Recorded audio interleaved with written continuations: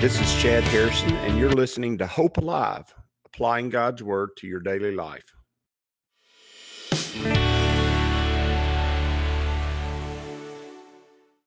Hi, this is Chad Harrison, and I am the teaching pastor of Lake Community Church and have been serving as a pastor for 25 years. I'm also a practicing attorney. This podcast is designed to help you study God's Word and find God's will for your life. I pray in the name of Jesus right now that God would open up His Word to you and allow you to see Him and to know His will, that you might glorify Him and that you might walk in faith and power each and every day, especially today, in Jesus' name.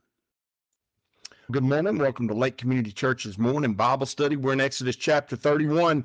We've made it to Exodus chapter 31, and we're still building things for the tabernacle, but we have a very interesting passage here, and I think it gives us a lot of insight into how God sees not just our spiritual giftings, which we deal with a lot, but our actual physical gifts, our talents, our skills, the things that we do well, and how they're to be used in worship.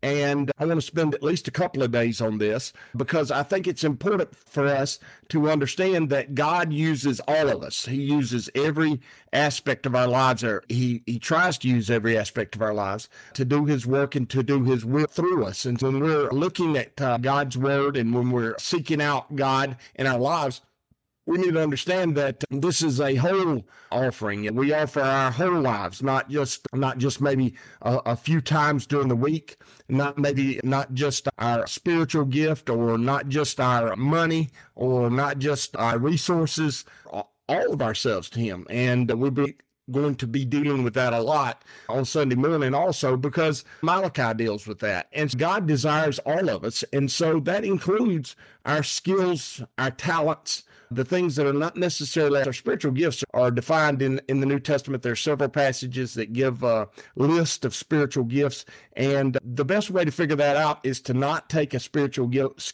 test. It is to actually just sit down and consider how God uses you when you're around God's people, and how He urges you to act what you desire to be a part of when you're in God's house and dealing with God's people. Now, that's not while you're in rebellion or while you're trying to run away from God. I'm talking about when you're really trying to walk with God, when you're really doing all the things that God wants you to do as far as a relationship with Him, and then you get around God's people. Remember, spiritual gifts are given to us to build up other people. There are special gifts God's given us to love other people with, and they are very powerful gifts, and they're multiple. I don't want to go through the whole list, but you have been given at least one, and maybe many, and your use of those gifts build up other people in the kingdom. And finding out what they are is a journey that oftentimes we make into a mechanical thing, but it shouldn't be a mechanical thing. As with everything with Jesus, He's a rabbi, we're his students, we're His followers, and so you have to walk with Him, and you have to walk through life with Him so that you can know what your spiritual giftings are and how those are directed toward the church. And oftentimes your spiritual giftings may play a role in one ministry when you're younger, and then maybe another ministry as you grow older, and then when you get to your senior adult years, you may even use that same spiritual gift in whole different ways in churches and in the kingdom as you chase after God and as you do God's work and do God's will with your life. And I encourage you that you should in every way seek out and figure out what your spiritual gifts are so that you can begin to use them, because the power of the Holy Spirit flows through those gifts. Those are special, unique giftings from God, and the power of the Holy Spirit flows through those giftings for you to be a useful, powerful, life-giving member of His body, of the body of Christ, which is the church. Now, that being said, many of us have talents and skills. We have giftings that are not of the spiritual nature. They're actually just of the physical nature. And those gifts are important too, because remember, I said God wants all of us. He wants to use every aspect of who we are to build his kingdom. And the physical world does exist. And the things that God has gifted us to be and to do in our lives are very important. In fact, they're significant oftentimes, because a lot of times the church can't operate without some of those talents or some of those skills and some of those giftings. And oftentimes people, the first place they want to go when we talk about skills and giftings, we always go to music, because music is a very important part of the church body and its growth, and it's an important part of our worship service. And the skill of playing an instrument and the talent of being able to sing are two very important gifts that need to be used in the church. And if you have those gifts, you need to be a part of using them. We invite you to come be a part of our worship team. That being said, before we just throw you up there, we want to see, and especially because we may let you play with the band, but before we make you an essential leader in the worship service, we got to do some things. And you go, well, what things do you have to do? We have to ensure that you have the gift of leadership in worship. And those are two different things. There's a lot of people that can sing. I say there's a lot of people that can sing, okay? But do you have the gift of leading worship? And people sense that. They know that. And maybe you have the gift of leading worship, and you also have the gift of and the talent of playing, and you've played a whole lot in your whole life, and you go, I don't know how to marry those two up. Sometimes that's a little bit, you have to work on that, because just in life, you have to figure out, okay, how do I relate this to the church and do it in such a way that's honoring to God? You got to go through that. But the main thing is you're leading worship, because what you're doing is not singing, and what you're doing is not playing an instrument. What you're doing is leading worship. And the whole reason you're up there is to get folks out there in the audience, get people out there to worship God. It's to lead them to a place to worship God. You don't drive them. You don't force them. You don't tell them to do it. What do? You naturally allow the Holy Spirit to lead people using your giftings, your spiritual gift of leadership, but your talents and your skills of singing and playing the instrument to doing the same thing.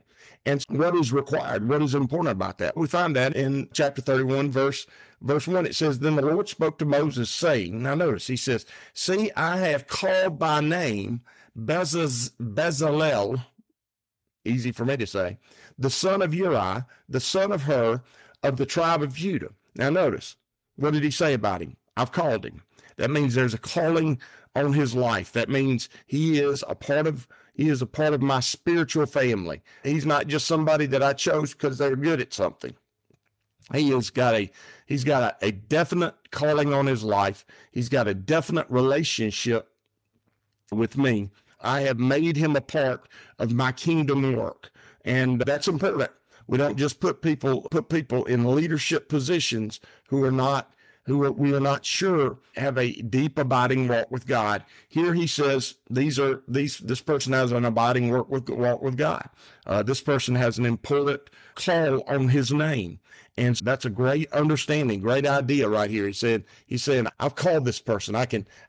It's obvious to everyone that this person is one who walks with me. And before you take on major leadership roles in the church, we have to make sure that you're someone who's got a clear call on their life and a clear walk with God before we just throw you into the fire. And because a lot of times it can hurt somebody really bad when they don't really have a good walk with God and they don't have an abiding relationship with Christ, and then they're in this spiritual battle. And by the way, anytime you're involved in leading worship, there's spiritual warfare that goes on, and you're in the spiritual battle unequipped and unprepared, and then you get run over, and then you feel like you're a failure, or you feel like you were misused or mistreated, and there's all kinds of feelings that go along with when that happens. And the truth is, it's not your fault, it's our fault. It's the church's fault, because we let you get into a place where you could get hurt, and we didn't protect you and make sure you were somebody who was prepared to do the work and to do the battling, along with using your skills and your gifts. And so he says, I filled him with the Spirit of God, meaning it's obvious. You can see he's filled with the Holy Spirit. He's when he moves and when he does and when he acts, it's obvious he's filled with the Holy Spirit. Notice he's got wisdom, he's got understanding, he's got knowledge. He's telling you, before you put people to work, you got to make work of leadership, not work in the ministry. We're not talking about doing just serving God, because everybody ought to show up to church prepared to serve God. We're talking about putting them in a major role where they're going to be involved in major spiritual things, and they're going to be dealing with spiritual issues. Before we do that, we need to make sure they're filled with the Spirit of God. We need to make sure they got wisdom and understanding and knowledge and all manner of workmanship. Notice, and then we worry about the skill. We worry about the talent, the gift that they may have that is a physical gift. And once we see that they're filled with the Spirit, and then they have a deep understanding of how God operates, or they have an understanding of how God does things, then we put them into using their craft or their workmanship. He says to design artistic work. Now notice, people who have physical gifts, people who have talents and skills, they add a tremendous amount to the body of Christ. Why? Because their artistic work, their work in gold, meaning in the royalty of God, the silver, even in the bronze, which is the judgment of God, in cutting jewels for settings and carved wood, and the work of all manner of workmanship. In all these areas, they add beauty to the work of the church. They add beauty to the things that God is doing with his kingdom. And people who have talents and skills that can be used in the church, talents and skills that are not necessarily spiritual in nature, they add an element of beauty that would not be there unless they use those talents and skills for the body. And is it important? Yeah, it really is important. It's important that we have people not only finding their spiritual gifts and using them, but it's important that we have people who have talents and skills in all kinds of area, craftsmanship, in the arts, in organizational work, in creating things that announce and get people involved. Even now, we've added technology and all kinds of things like that. As you think about it, there's all kinds of talents and skills out there that are not necessarily spiritual gifts that add to the depth and the beauty and the power of God's work going on around us, and are necessary, are important for us to grow and for us to have God's best, and they're not necessarily spiritual.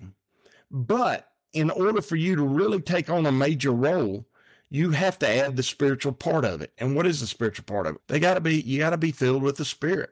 And oftentimes that is the thing that holds people back. They're just not filled with the Spirit. And the reason they're not filled with the Spirit is not because God hadn't filled them, even though he does fill every believer, he does his best. The reason they're not filled is because they have to join him. The filling of the Holy Spirit doesn't come with justification, okay? It starts that way, but the filling of the Holy Spirit comes with sanctification. And that's why Paul says, be you continually filled with the Holy Spirit. And sanctification is the process of God molding and making you into a vessel that holds his power, his goodness, his love. And that molding and making you makes you able to hold, to be a vessel that is filled with the Holy Spirit. And that salvation process, that sanctification process where you grow and you become, and listen, that can happen very quickly for believers. It can happen really quickly. I'm not saying that you have to go through a 3-year process and we got to test and all kind. That's not how it works. But there has to be a genuine sanctification process that's going on, and that one that we can clearly see that's at work in your life. And if that sanctification process is going on, we know that the Holy Spirit slowly and powerfully filling you up with his presence and his knowledge and his wisdom and his understanding. And as he fills that up, you're going to be a powerful tool, a powerful part, a powerful member of his kingdom work wherever you're at. And as we study this, it's important that you see that the church has a duty. Church has a duty to offer and to encourage and to instruct and to lead people to use their spiritual gifts and to use their talents and their skills in the service of God in the church. It's important that we do that in every possible way. It's important that we are continually leading people, helping people, growing people to use their talents, their skills, their spiritual gifts, and who they are to build the kingdom of God in the church. And it's important that we understand that all of this ultimately works for a spiritual purpose. And that spiritual purpose is the kingdom of God being built. That's the reason for it happening. So we don't just use skills for skill's sake. We don't use spiritual gifts for spiritual gifts' sake. We don't function in spiritual gifts just because we got them. We function in them as a part of the body, working toward a goal of building the kingdom of God. Very important things that have to happen. And each person that is using their spiritual gift, a talent that they might have, a natural talent that they might have, a skill that they have acquired over years, every person that is using those things to build the kingdom of God is serving God and is serving the body. And we love them, we appreciate them, and we need them. And there are just things that I cannot do, that Pastor Terry can't do, that the leadership of the church just can't do. There's people who are over ministries, many men and women who are leading ministries in our church who can't do all that is required to make that ministry the fullest and the best it can be. And we need more and more people to step in and to use their spiritual gifts, to use their talents, to use their skills to build the kingdom of God. So I hope you've got a lot out of this morning. I hope that you will begin to consider, what are my talents that God can use? What are the skills that I've acquired in my life that can be used in the kingdom of God? What are my giftings? What are the gifts that God has given me? The spiritual gifts that God has given me? Where has he placed me? Where has he planted me? What are the things that I can do where I'm at right now? What are the things that I can do where I'm at right now to build the kingdom of God? And then I pray that you will go and do them, that you'll learn how to do them, that you'll learn how to walk in them. And the more that you do, the more that people will recognize them and place you in a position where they can be used to the maximal greatness that God would have them to be. As you go today, I pray that the Lord will bless you and keep you, that he'll make his face to shine upon you, and that he will give you hope and peace today in Jesus' name.